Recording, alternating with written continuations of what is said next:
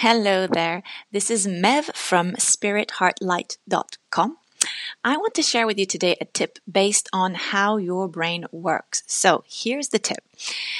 When you're feeling anxious, one thing you can do is to start actively investigating something. It can be really anything. So, for example, you could start investigating whether you feel anxiety in your right toe or in your left toe, or whether your right toe feels different than your left toe.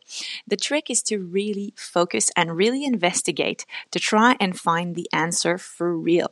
Because when you actively investigate, it does something specific in your brain. It triggers what we call the approach system. So as it sounds, this is a part of the brain that activates when you want to move towards something, when you're curious, when you like something.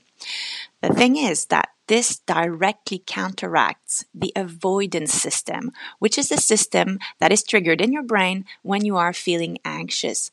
When you're feeling anxious, the issue is that you're wanting to avoid your own feelings, but since you can't move away from yourself, the avoidance system gets stuck in a rut.